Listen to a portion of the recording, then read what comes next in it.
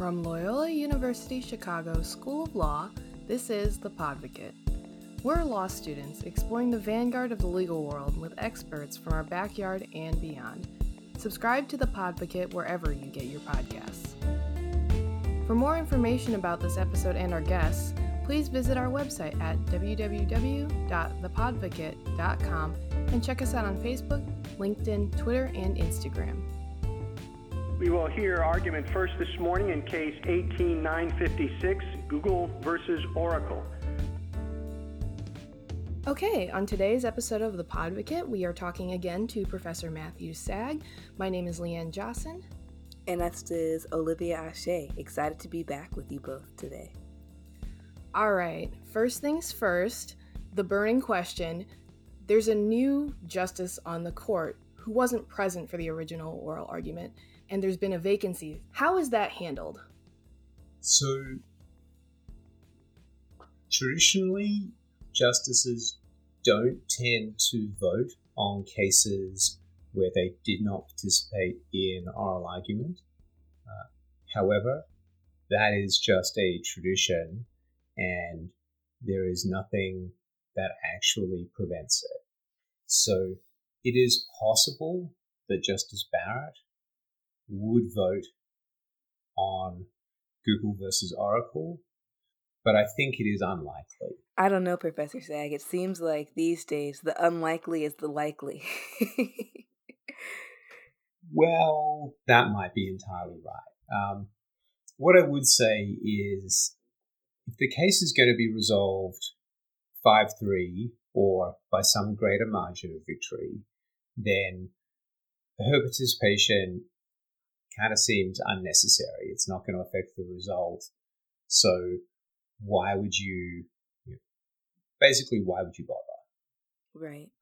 If, on the other hand, she was going to break a 4-4 tie, why would you use up political capital on a copyright case that, while it's profoundly important, and it's important to people like me who study copyright, and it's important to the software industry, I doubt that it is high on the list of priorities of Justice Barrett. When Justice Kavanaugh missed the first few oral arguments a couple of terms ago, there was a case that was clearly going to be decided 4-4, Nick versus Township of Scott, Pennsylvania, and that case was reheard. So if it's a 4-4 split, then you might actually have the case being rescheduled for yet more oral argument. I think that is more likely than Justice Barrett voting on a case like this. I just don't see, she could, but I just don't see that it would be merited. Right. That's a good point. I always forget that you can rehear arguments. The Supreme Court can do whatever they feel like they need to do. And I forget that that's one of their tools in their toolbox. Well, thank you for answering that. That's really a question that's been on my mind, and I'm sure everybody else's mind. Even if it's not related to the Google versus Oracle case, people are definitely concerned about the cases that have been heard in the intermediary period. Moving to the case at hand, do you have any first impressions, good parts, bad parts, or highlights that you noticed? Yeah. I thought that the advocate for Google, Tom Goldstein, was really great. I thought that he did a very good job answering the questions. I thought that his tactical decision to basically abandon the argument that APIs are always uncopyrightable and focus on the argument that in this context, the doctrine of merger applied made sense. And you could kind of tell when Chief Justice Roberts started in on his questioning that Roberts was a little disappointed that he didn't get to grill Goldstein on this argument. He was like, well, you've kind of abandoned this argument, you've gone straight to merger, but I want to ask my question anyway. And Goldstein's like, our argument has always been merger. And, I think that's one of the advantages of having an experienced Supreme Court advocate. And regardless of what I think the law should be, I thought it was tactically astute. So I thought he did a really good job. I thought that I wasn't as impressed by the other two advocates, and I found Stewart for the government a little bit confusing. Mm-hmm.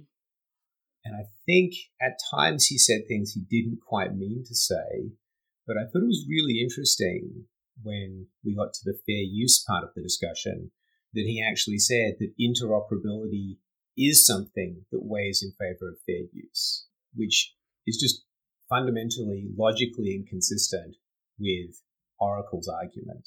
So I was kind of surprised no one jumped on that. It would be interesting to see whether we see that referred to in the judgment. I know a highlight for me was when you correctly predicted that they would bring up J.K. Rowling. They really got into the battle of analogies, more so than I was even expecting given our previous conversation about that. But they really did, as you mentioned, come right out of the gate with the merger doctrine. So can you elaborate a little bit more on that? Sure. So there is this fundamental conundrum here that the Copyright Act says really clearly that regardless of how it's expressed, you don't get copyright in a method of operation. The Copyright Act also really clearly says that software is eligible for copyright protection as a literary work. Given that software is functional and that its purpose is to be functional, and that you can tell good software from bad software by how well it performs its function, as opposed to sort of subjective, artistic, literary merit, it's a bit of a conundrum that software is copyrightable, but that copyright is not supposed to extend to methods of operation. Courts of appeal have actually done a really good job squaring the circle for, I guess, since the 1990s by saying that, well, you get copyright protection for your software and even to some extent for what it does, but you don't get copyright protection for the core features of the software that are necessary to interact with other forms of software. Right. So the keys to interoperability or the application protocol interfaces. That is an excellent compromise. It's very sensible policy.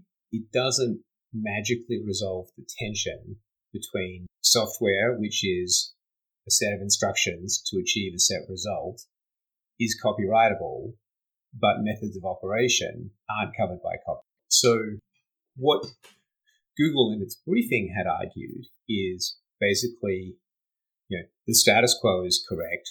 Software in general is copyrightable, but APIs and interoperability keys are not copyrightable. What Goldstein basically did is abandon that as a general proposition because, even as Justice Breyer pointed out, well, that would be treating like some software differently from other software, and it's all software.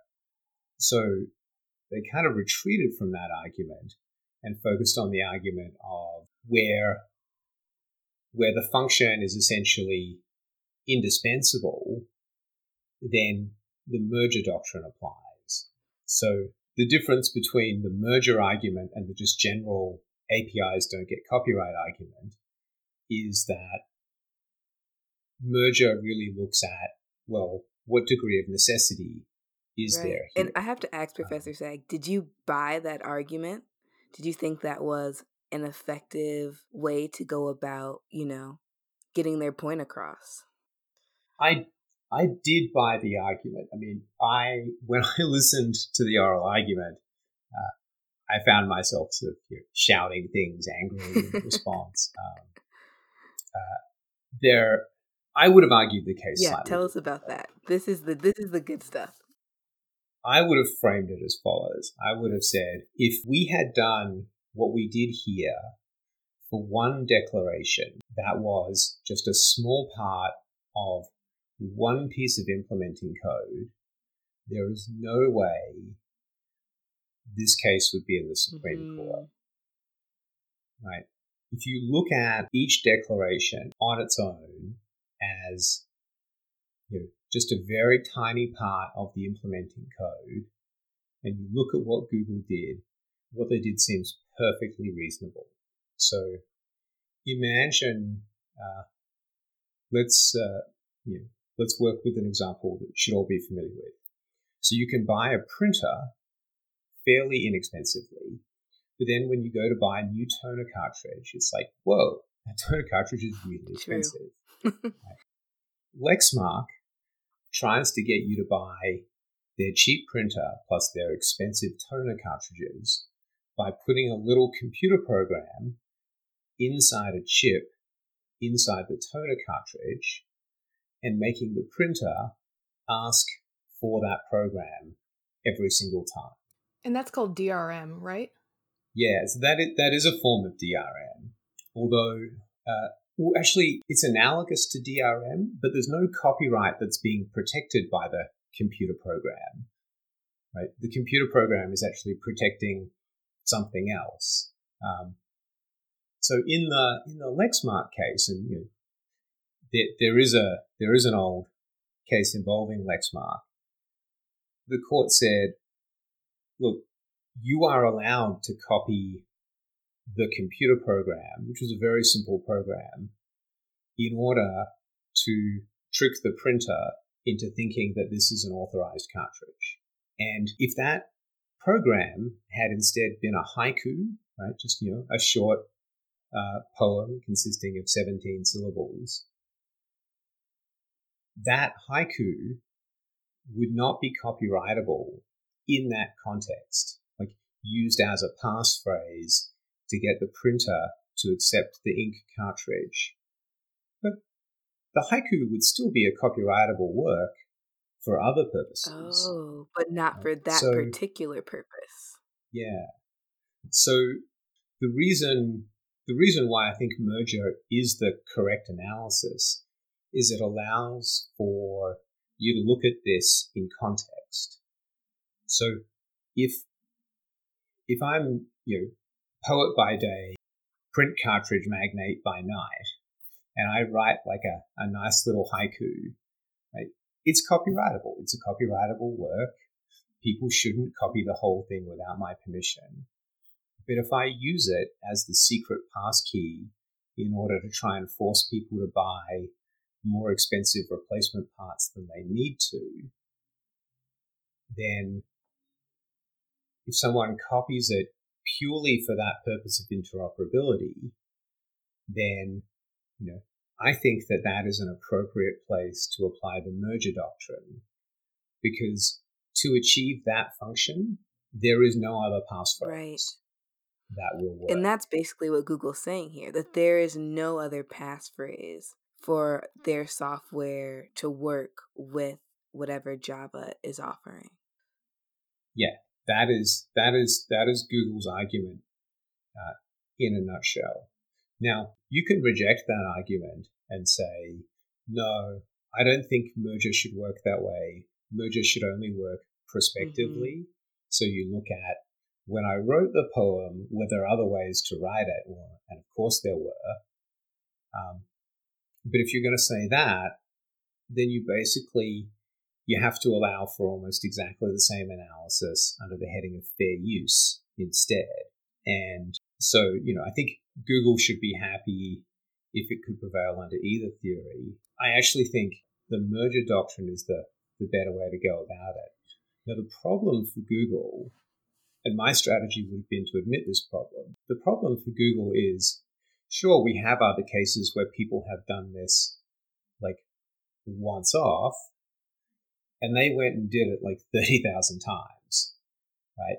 And it's just the elaborate scale of their copying and the massive commercial product that they built on the back of that copying is so audacious that it invites courts to think about the issue differently. But I think the way I would have argued it is to say, Your Honor, you're not just setting the law for Google, you're setting the law for interoperability, up and down the system.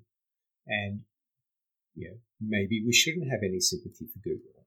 Maybe we should think Google has so much money, it can pay a license. But the principle is important.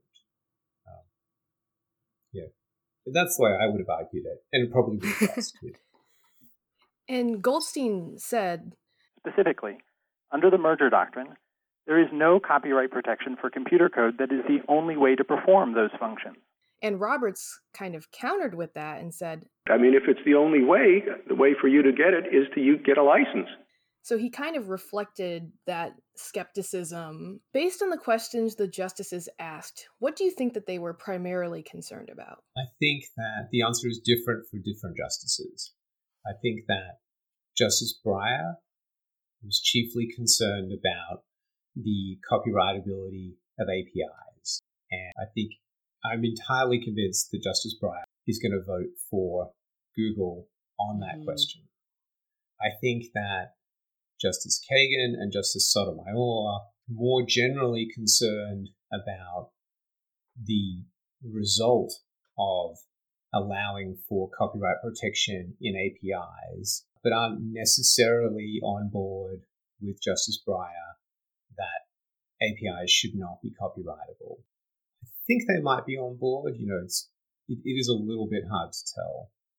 But I think for other justices, they're totally untroubled by the copyrightability of APIs, but they're possibly troubled by the fair use issue, and not even necessarily on the merits of the fair use issue, but on the merits of the Federal Circuit yanking that decision away from the jury. Yeah. And so this is a case where it's difficult for me to count votes. The better you know an issue and the more strongly you feel about it, the worse you do at predicting how other people will vote, because you just transpose how they should vote with what they objectively are actually likely to do. So I'm probably entirely wrong, but this is what I think is going to happen. I think Breyer and Sotomayor and possibly Kagan will vote either on the basis of just uncopyrightability or a merger, that the APIs in this case were not subject to copyright protection. So effectively overruling the Federal Circuit's 2014 decision. In addition, I think it's possible that Justice Alito and Justice Gorsuch will say that it was wrong of the Federal Circuit to throw this out to the jury and then take it back from the jury. Now, the Supreme Court is more theoretically in favor of the prerogatives of the jury than it is in practice. So, that one I don't feel a lot of confidence about, but I think we could end up with a very fractured decision where we have 3 justices saying no API copyright and 5 justices saying fair use, and then the remaining justices saying no API copyright and no fair use. And that is the best case scenario for Google. I also think it's entirely possible that we could just see like a 7-1 decision in favor of Oracle.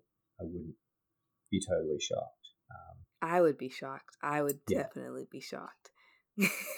Oh yeah? So tell me your impressions. I really, because I know like you don't feel so passionately about this as I do, so you're probably in a better position to say what you thought their reactions were. Yeah, I guess initially, I didn't really feel overall convinced by either side.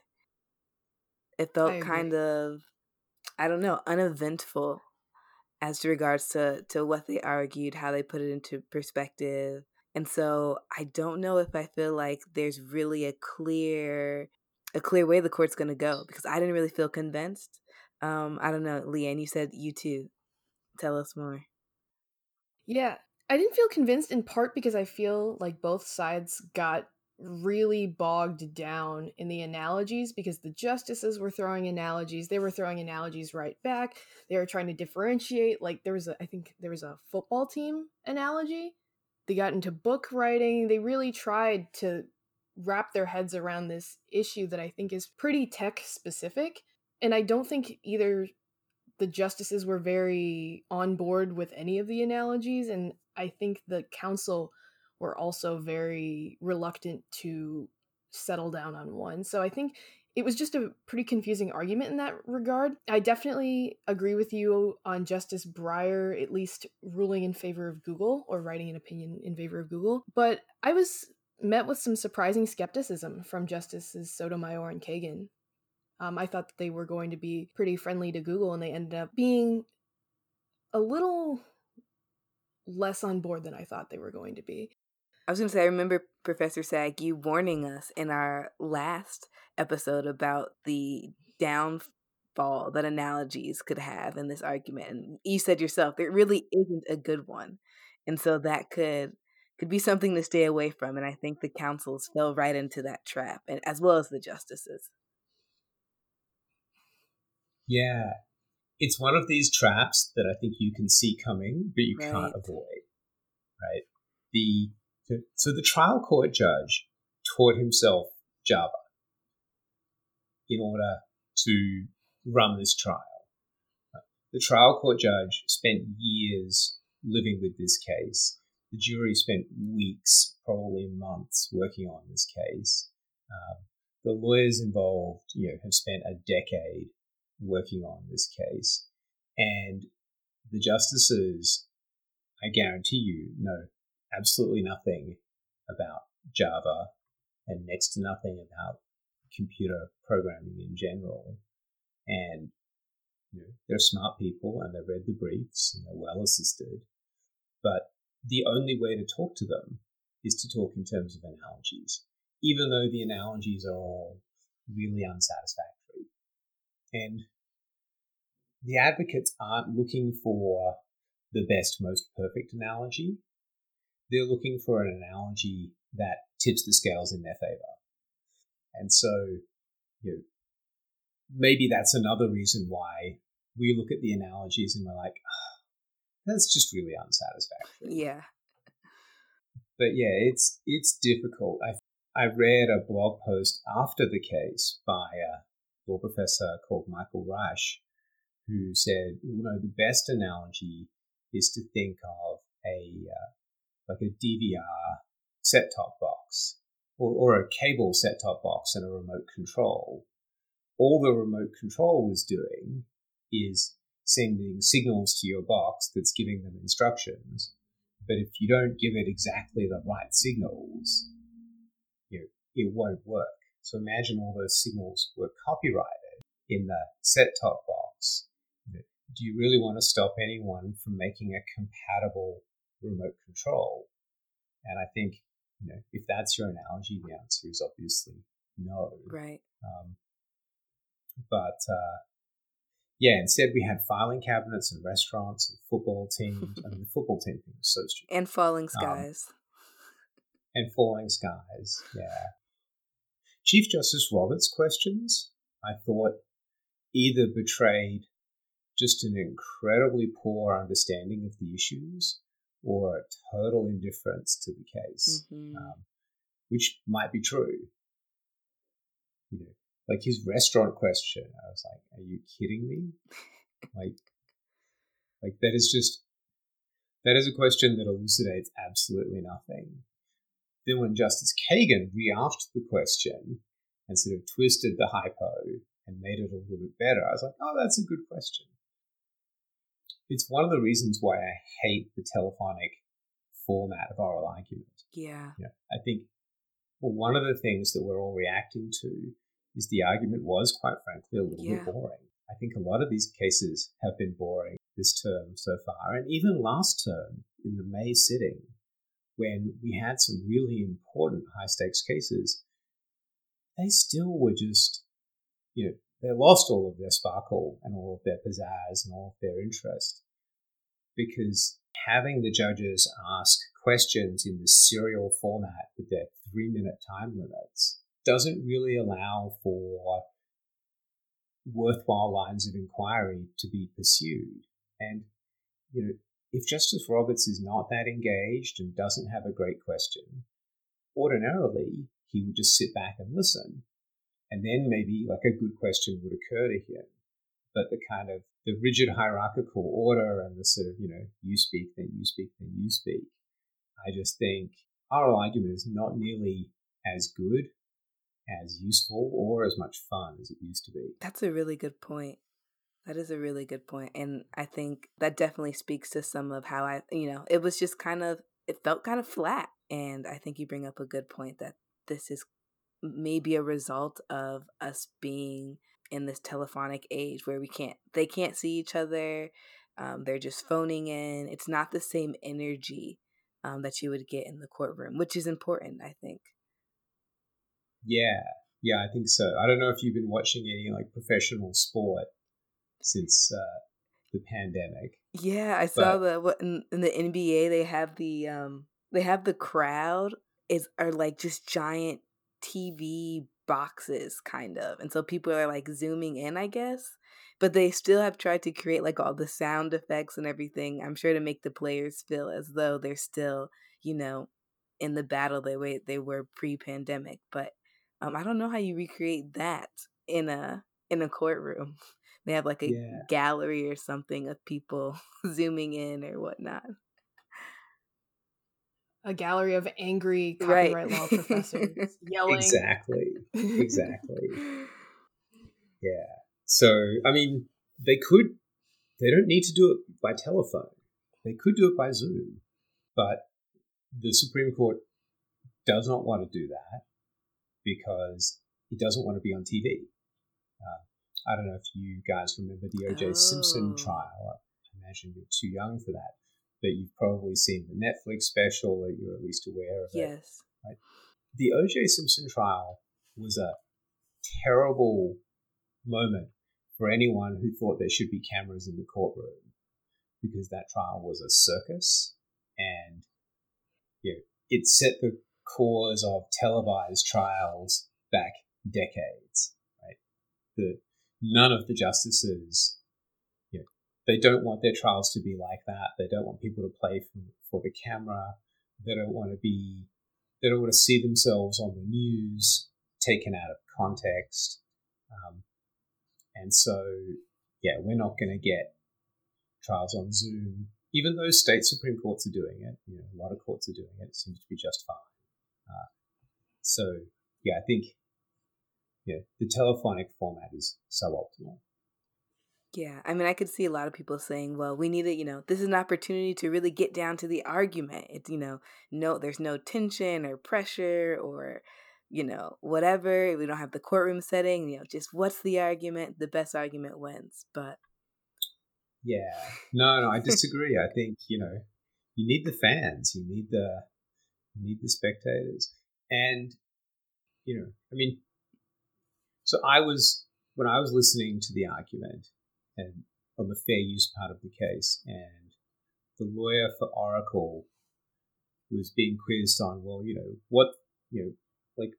could be a transformative use for software, and he said, well, in the Ninth Circuit, in the Sega case, they used the software not for its original purpose, but to study it and learn from it.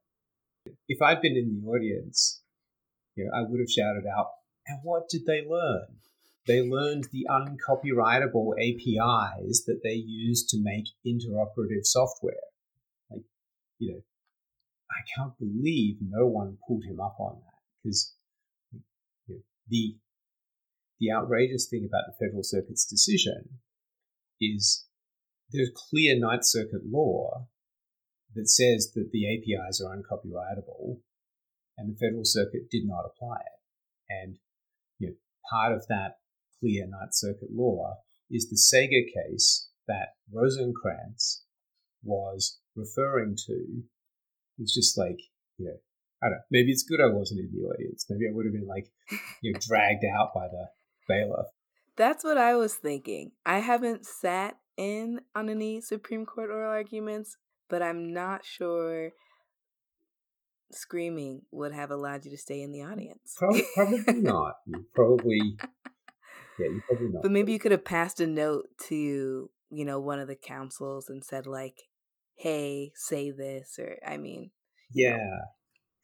That was the one thing that I was surprised Goldstein didn't do a better job of. I thought that was an own goal, but you really needed someone to point it out.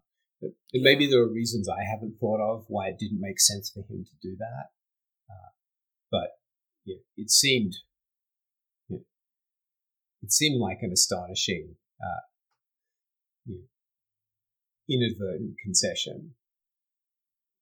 Yeah, I would have to agree. So I wonder if there's any way we can get in contact, with Goldstein and we could offer to be his coaches, right. Especially if they end up re-arguing the case. Well, I would definitely advocate for Professor Sag, supporting his preparation for that. Yeah. Well, if they do re-argue the case, I might send him an email. But I should say, unless you're the advocate and you're up there, it's difficult to appreciate just how hard it is. Right. And often the things that you think are like a brilliant idea, there are reasons why they didn't go down that route. Yeah, absolutely. We're both 2Ls. We're in legal writing right now during oral arguments.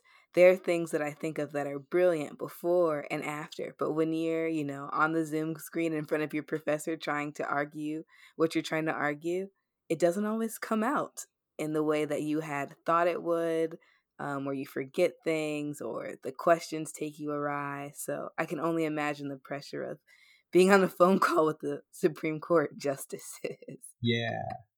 So I want to ask you guys a question. Did you notice the way Goldstein would call the justices sir rather than your honor?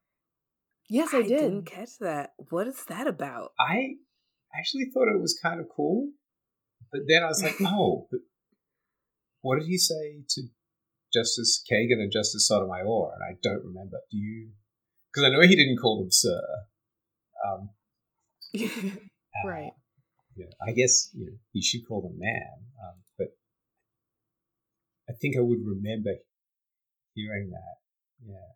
Yeah. I just thought it was interesting. He has a slightly not too unconventional, because none of them are really unconventional. They're incredibly conventional, super smart people, but for a Supreme Court advocate, slightly unconventional style.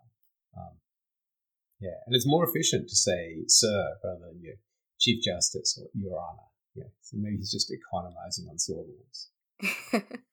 Yeah, maybe that is interesting. I wonder.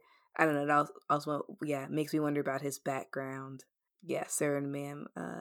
So maybe that's what he grew up with. Yeah, but I'm looking at the transcript. Definitely, no, sir, and I don't know if I see ma'am though yet. Yeah. That's a little bit problematic if that's the case. If you're going to use a gender-specific honorific, then I think you want to be careful to use the complementary one for the female justices. Otherwise, it's male justices get called sir and female justices just get called Don't nothing. get called anything. Yeah. I know that's nothing to do with the merits of the argument, but it's just something that kind of stuck with me. That was weird. So we talked a bit about how the justices kind of don't care too much or know too much about the tech aspect of this. I know there's a moment by Justice Breyer where he states a Java function, java.lang.math.max_410. He actually states it wrong because that function needs two variables and it returns the higher of the two. So I thought that was an interesting moment. I don't know what he was trying to show by that. But were there any moments or questions that had the opposite effect, that really showed that they were thinking critically about the case in a way that made sense? Yeah, I think you could you could see the concerns that were animating the questions about the QWERTY keyboard or the innovative restaurant. And I think even if maybe they weren't the greatest analogies, they did reveal that the justices were interested in asking the right question. And the hard question is, how do we protect copyright but allow free competition for methods of operation? Yeah, so you don't need to understand how computer software works to realize that that's the key issue. And so, yeah, I mean, like, none of the justices really impressed me with their mastery of the technology, but that's not really a criticism, because do we really want our Supreme Court justices to waste their time learning Java just so they can understand one copyright case? You know, these are generalist judges, and we should be grateful if they understand the issues. And I think most of them show that they understood at least some of the issues. Like, they either understood, well, incentives are important, computer software, copyright is important, or they understood, freedom of operation is important, and channeling patent protection to the patent system is important, and not overprotecting software is important, or interoperability is important. I'm not sure that any justice showed that they understood all of those things at once, but that's what makes these hard questions.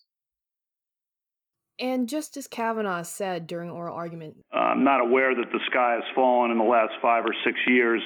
Is that true, or is the sky going to fall? Because we talked a little bit about the practical effects of this last time and how we're kind of already seeing them. So with the oral argument passed, is anything really going to change? Yeah. So I thought that Justice Kavanaugh's question there was particularly stupid. It just, like... Is this one of the moments you were screaming? Yeah, in my head. I mean, I didn't have anything to say that Goldstein actually didn't already say. I mean, like, we had this Federal Circuit decision that profoundly upset settled industry expectations in 2014. Mm-hmm. And the Supreme Court denied cert, but that is totally different to the Supreme Court actually agreeing with the Federal Circuit. Right.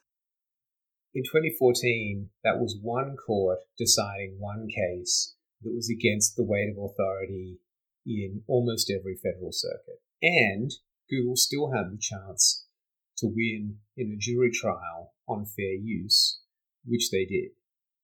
So to say, oh, well, nothing bad has happened in the last 6 years just seems completely fatuous. I think the reality is that the software industry has really adapted to the Federal Circuit decision, and Google's probably, I think, likely loss in the Supreme Court, but in ways that are not good.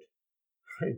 Like, just because the industry has adapted, I mean, true, maybe the sky has not fallen, but we're living in a worse world now on this area than we used to be.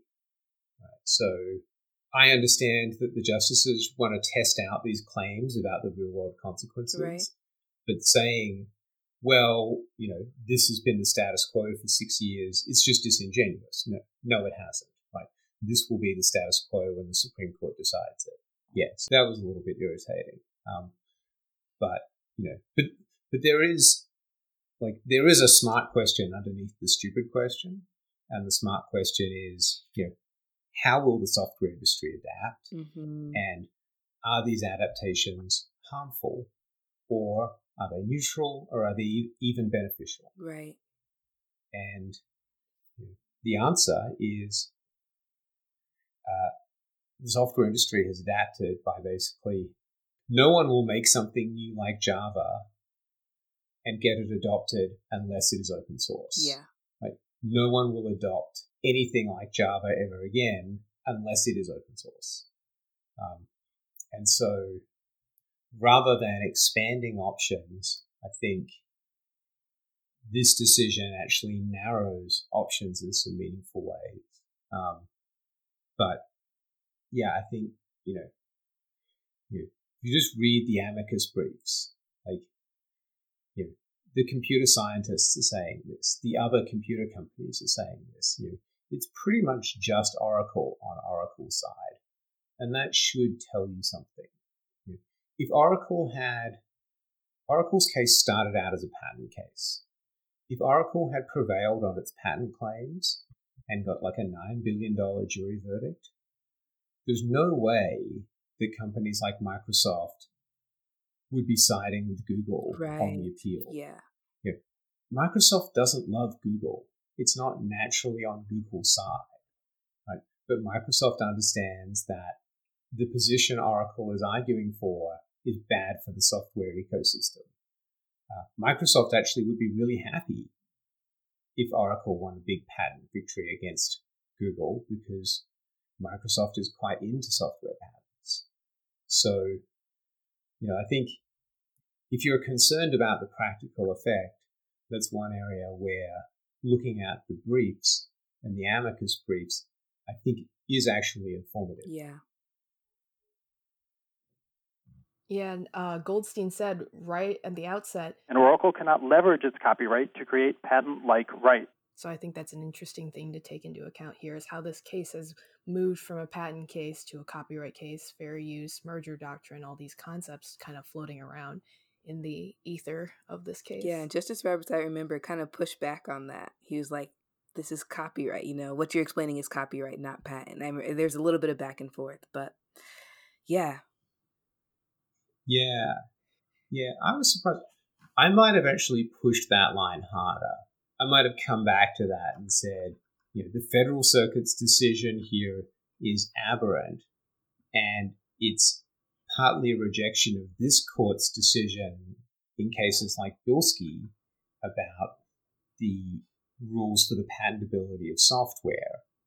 And so the Federal Circuit has attempted an end run around the Supreme Court's binding precedent on patent law by enabling patent-like protection in computer software, just to sort of basically present this as a challenge to the Supreme Court's authority. Yeah, I think that's in some of the briefing. I don't know. I'd be curious as to the reasons why it wasn't emphasized more at oral argument, but you have very limited time and you can't make all the points you want. Right. So when can we expect to see a result from this case, do you think? If it comes out 4-4, I think that it'll take a while, because they might hold on to it for a little while to basically see if anyone shifts. If it comes out as a very lopsided victory, then sooner rather than later, maybe a couple of months. But you can't really tell. There's a high variance in how long it takes the Supreme Court to issue their decisions. And it's partly just a function of who's writing the majority opinion, who's writing any concurrence or dissent, how much back and forth they have between each other, and what the workload those justices have on other cases. So I'm sure it'll, where are we now? We're in the end of October. Mm-hmm. I doubt very much that we'll get a decision this year. I would expect a decision early next year, but it could be as late as just before they break for the summer. Yeah, it's kind of when they get to it, they get to it. Yeah, and no one can rush them because they're the Supreme Court. Yeah. Well, do you have anything else to add? Anything that we didn't cover that you'd like to talk about? I would say this case was first filed in 2009, is my recollection. I think that the district court opinion saying that computer APIs were not copyrightable was either in 2012 or 2013. Mm-hmm. The Federal Circuit's decision was in 2014. We then had some delays and a very long and complicated jury trial, another Federal Circuit decision in 2018.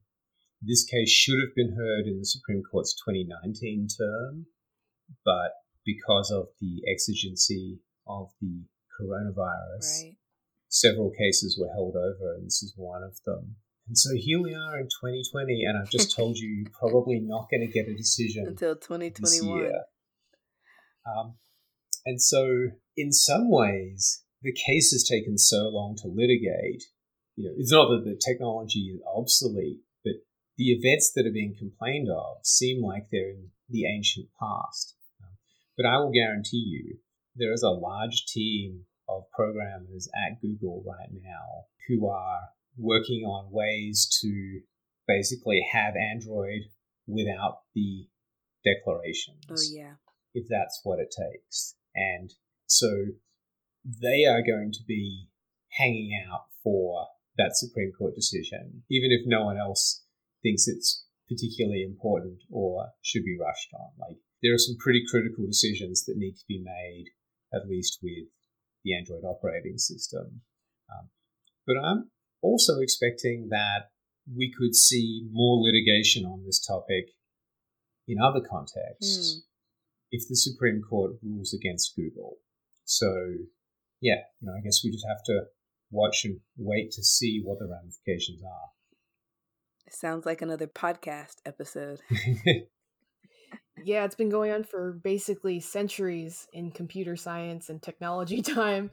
So, maybe it's more wait and see as it's been for 10 years. Well, thank you so much for coming on the podcast. We really appreciate having you on again. And it was a really illuminating conversation about a not so illuminating oral argument. Yeah, again, I want to echo that gratitude and say I will definitely be sending a message or, an email of sorts saying, Goldstein, if you need a co-counsel for the next round, if we get to that, Professor Sag is the way to go. Yeah, well, thank you both very much. This has been great fun. I really enjoyed the last podcast. I enjoyed this one as well. And always happy to come back and talk about copyright and or the Supreme Court. Thank you, Mr. Goldstein. Mr. Rosenkrantz, Mr. Stewart, thank you. The case is submitted. That's all from us here at the Podvocate. Thanks again for joining us today. Our team wants to hear from you. If there's a topic you want the show to cover, an event you'd like us to address, or just something you're passionate about, please email us at thepodvocate@gmail.com and visit our website at www.thepodvocate.com for more information on this episode and our guests. Our senior editor is Radhika Sutherland. Our associate editors are Olivia Ashe, Emmett Harrington, Leanne Jossen, and Lenny Reinhardt. Our editor-in-chief is Matt Doran. Special thanks to Dean Michael Kaufman for providing the resources and support to make this show possible. From Loyola University Chicago School of Law, this has been The Podvocate.